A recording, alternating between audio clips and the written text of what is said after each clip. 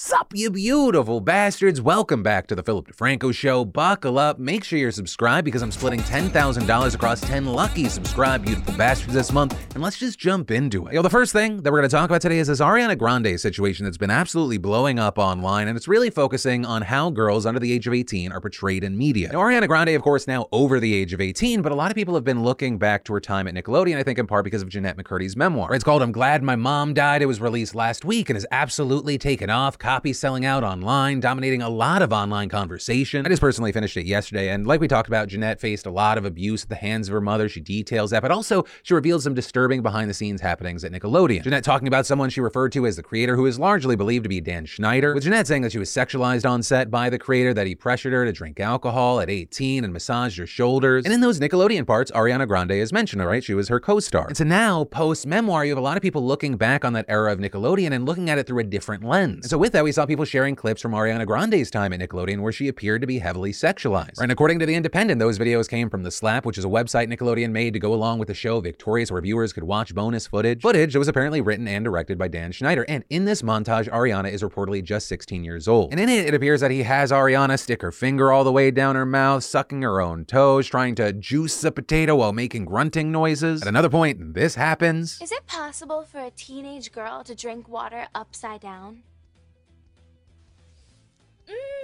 I'm thirsty. It's not possible.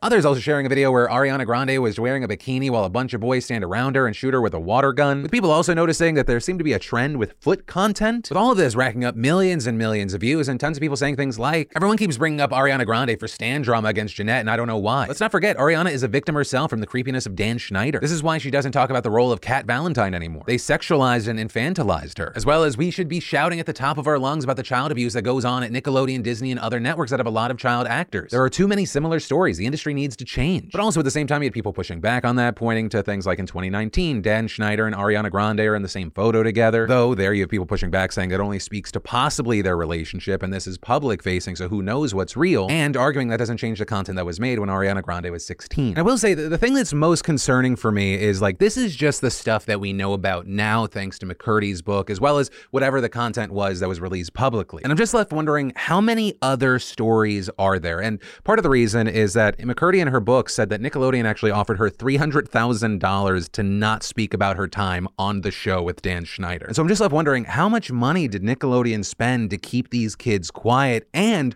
what are they being quiet about specifically? Right? How deep does this go? But while we wait to see if anything else comes out, in the meantime, of course, I'd love to pass the question off to you. What are your thoughts on this? And then I told you to buckle up today. I meant really fucking buckle up, because forget Justin Trudeau. I want to introduce you to our new leader of the North. My fellow Canadians, I address you today as your Queen, Commander-in-Chief, and Head of Government. Bow down before your new queen, Romana Didulo, because she announced her royal title early last year, saying the actual Queen Elizabeth II had been executed. She hasn't. She is alive and well. I mean, she's alive. I don't know how well you can be at 96. But Romana also claiming that she was appointed by none other than Donald Trump himself, as well as the US military and the people she says seize the assets of the Vatican, the fake royal family in the UK, and most other European royalty. And once again, just to be careful here, none of this is true, just so we're all on the same page. Oh, and I almost forgot. She also claims that she is an alien-adjacent being who's willing to share advanced medical technology with her supporters. Now, based off of that description, 10 years ago, you'd have been like, oh, this is a crazy person shouting into the void. No one cares. But it's 2022, and you're like, okay, so how big of an audience has she gotten? Well, for over a year, she has rounded up a devoted following, counting at least 70,000 just on Telegram, with some concluding she's the real deal because her name is an anagram for I am our Donald. What the fuck is happening? And so with that kind of impeccable logic, it's not surprising that she's become a star figure in the QAnon movement, which really isn't the one kind of crazy that people think that it is, right? It's more of like an umbrella ideology encompassing tons of bizarre conspiracies. And one of them, in addition to thinking that Satan-worshipping cannibal pedophiles who control the world and harvest the blood of young children are engaged in a secret war against Donald Trump, is also, of course, being anti-vax. So naturally, Queen Romana has led a crusade against vaccines, declaring Canada a vaccine-free nation, calling the injections a crime against humanity. Know this,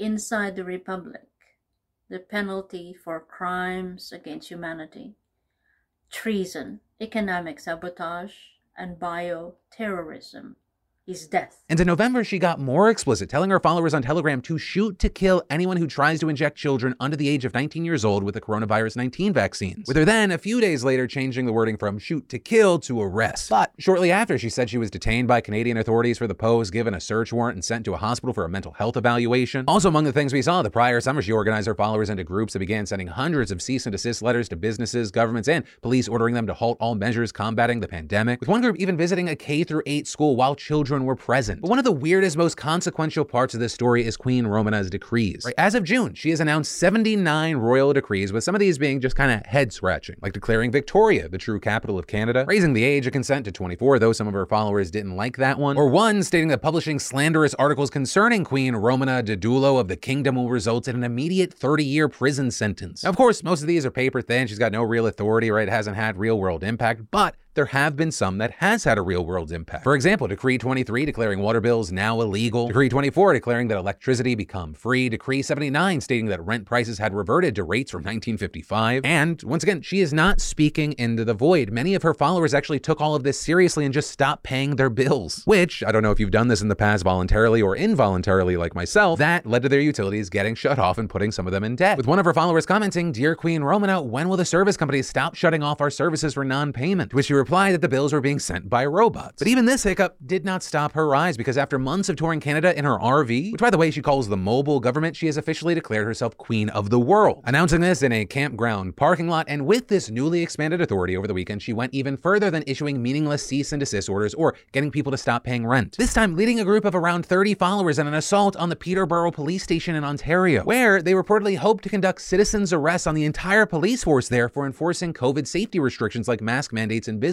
closures. Now, the cops probably knew this was coming, given that she had been hyping this up for weeks on her Telegram and even a website they created. And so when they marched down to the station Saturday afternoon, they encountered the kryptonite of QAnon queens, a locked door, with some banging on it, shouting through a megaphone that they're gonna get arrested. Others actually, this is my favorite, calling 911 and asking them to come outside. But the cops are like, fuck that noise. They don't budge, so they just sit there for hours. They're waiting while the queen's handing out the most generous of snacks, veggies and sardines. But then eventually some of the group wandering around looking for other entrances and discovering a restricted area where the vehicles are stored, which is when the police do show up, and spoiler alert, it did not go well. You guys are involved in the COVID crime, and we're placing you all under arrest. No. Hey, oh!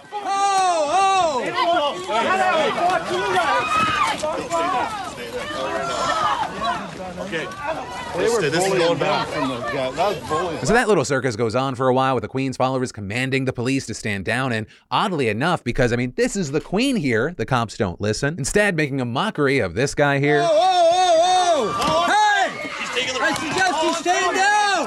Stand down, please, stand down! And in the end, you had two men being arrested for assaulting police, resisting arrest, and mischief. Which, by the way, I think the mischief charge needs a new name. It sounds like an adorable crime. But it looks like this is not over, because that same day, Queen Romana made a historic post on Telegram announcing, "Please advise, comms from Fort Detrick indicate that 4 XR0001 CRISPR genetically modified super soldiers are being pulled from cold storage and will be deployed within the hour. Formed by crossing the Y DNA of white rappers and Filipinos, we have created the strongest race known to man. Within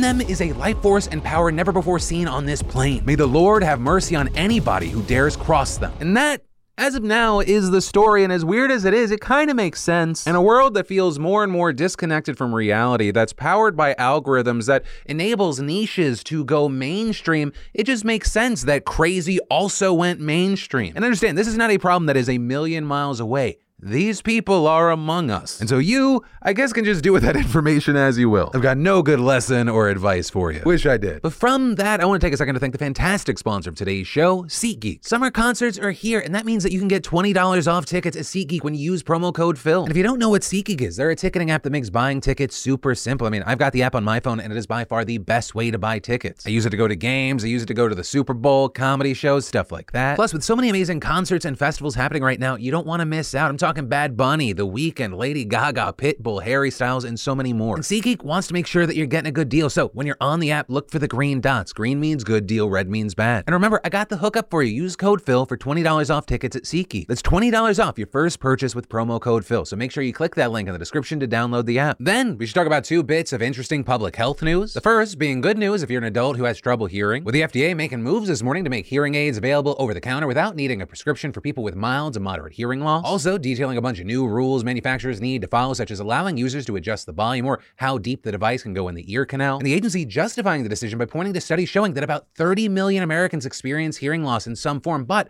only 1/5 actually get help. And that discrepancy of 24 out of around 30 million Americans not getting help is partially driven by costs, as the tests for hearing aids are time-consuming and expensive. And that's before considering the cost of the product itself, which can range from $1,400 to $4,700. And with seeing this news, if you're like, why does it look so familiar? It's because multiple efforts have been made for this to happen. Since 2016, the agency has received recommendations from various groups to open up the market to over-the-counter hearing aids. And in 2017, Senators Chuck Grassley and Elizabeth Warren actually put out a bill recommending the FDA approve over-the-counter hearing aids, which was actually signed into law. But it was still never fully implemented. And for some reason, it wasn't until President Biden issued an executive order last July that pushed the agency to make more moves, and by fall, it had released the text for this rule. Now, with that, like all things federal agencies do, there was a huge waiting period so the public could give their thoughts on any changes. And now, today's final rule on these hearing aids is in the home stretch, and there's a final 60-day wait before the rule finally takes effect, which is also supposed to give manufacturers time to prepare products for the market and update labels as required by the new rules. So you have that as far as nationwide news, and then as far as more of a state focus, yesterday we talked about Mr. Beast and the family struggling to afford back-to-school expenses this year, but today I want to talk about another rising cost that we will increasingly see kids facing as the school year kicks off, and that is lunches. Right, just like everyday Americans, school cafeterias are also impacted by rising food costs from sky-high inflation, continued supply chain issues, and labor shortages. For example, in Prince George's County, Maryland, home to one of the largest school districts in the country, officials say that the cost of food and supplies for their schools has increased between 12 to 20% on average just in the last 2 years. With those schools also around 200 employees short, meaning that they have to buy more pre-packaged foods, further driving up costs. And while we're seeing different things state to state, this is something we're seeing all over the country, with Time magazine reporting that in some districts, the cost of lunch may be close to $5 a day, which for just one student is $900 over a school year and nearly twice as much as it cost just a few years ago in 2017. So unsurprisingly, because we're talking about schools here, we're seeing teachers online like begging the general public to give money or buy school supplies because they're not being provided. Many schools have had no choice but to pass those expenses off to parents who may already be struggling to make ends meet, a fact that also raises concerns about nutrition, especially for low-income districts. And beyond that, all of this is coming as a pandemic-era program that removed income requirements for lunches and allowed all students access to free food has now expired. This has had a big impact. Experts say that an additional 10 million children were given free lunches under that program, but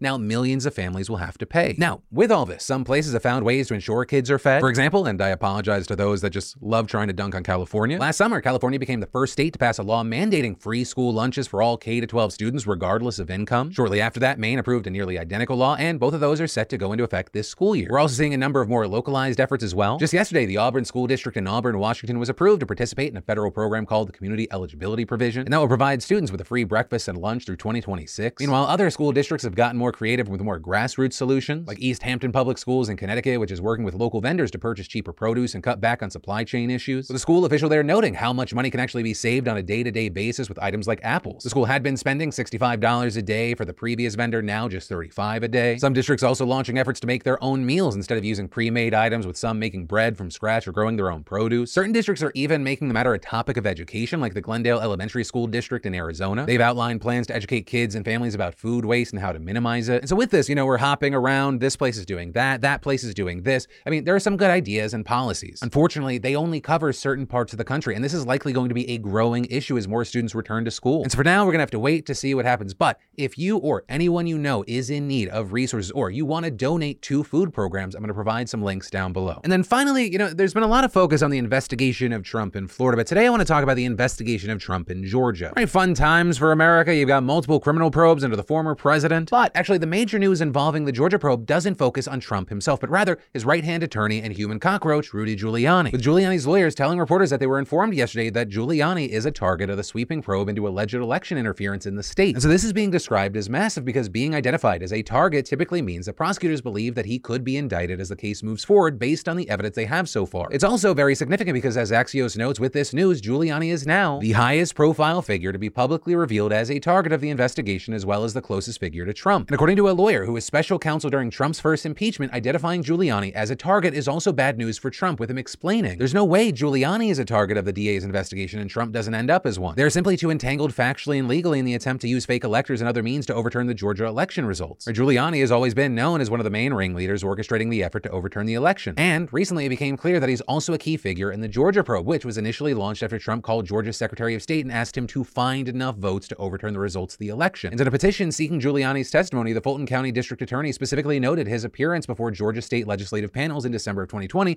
where he spent hours spewing lies about secret suitcases of ballots and other bullshit. With the petition also noting that the evidence shows that Giuliani's testimony there was part of a multi-state coordinated plan by the Trump campaign to influence the results of the November 2020 election in Georgia and elsewhere. Now, Giuliani, for his part, has denied all wrongdoing, and his lawyers have said that he's willing to cooperate. This, even though they've been doing all they can to prevent him from testifying in person, claiming that he had a medical procedure earlier this summer that prevented him from traveling to Georgia. What is going on with you? What are you talking about? Prompting an extended back and forth with prosecutors that ultimately resulted in a judge ruling last week that he needs to go to Georgia and testify. And while the testimony is officially set for tomorrow, it's unclear how much it's actually going to achieve, because he's made it clear that he's going to cite attorney-client privilege with Trump. But regardless, experts know that this shows that Georgia's probe is moving forward aggressively with some very high-profile figures. But I mean, because also just yesterday, a federal judge ruled that Senator Lindsey Graham also must testify before the grand jury in the inquiry, with the judge having rejected Graham's argument that he had immunity from testifying and denying his request to toss out a subpoena that he had been issued. With Graham also, of course, denying any wrongdoing and his lawyer saying he's not a target of the investigation, but prosecutors have said that Graham is of interest to them for a number of reasons. With this including multiple phone calls he made to Georgia's Secretary of State and his staff after the 2020 election, urging them to re-examine certain absentee ballots to, quote, explore the possibility of a more favorable outcome for former President Donald Trump. But for now, that is where we are. We're gonna have to wait to see what comes from these testimonies in the probe itself. But ultimately, that is where that story and today's show ends. As always, thank you for watching and being subscribed for these daily dives into the news. Also, if you're looking for more news, I got you covered here. But as always, my name's Philip DeFranco. You've just been filled in. I love yo faces, and I'll see you tomorrow.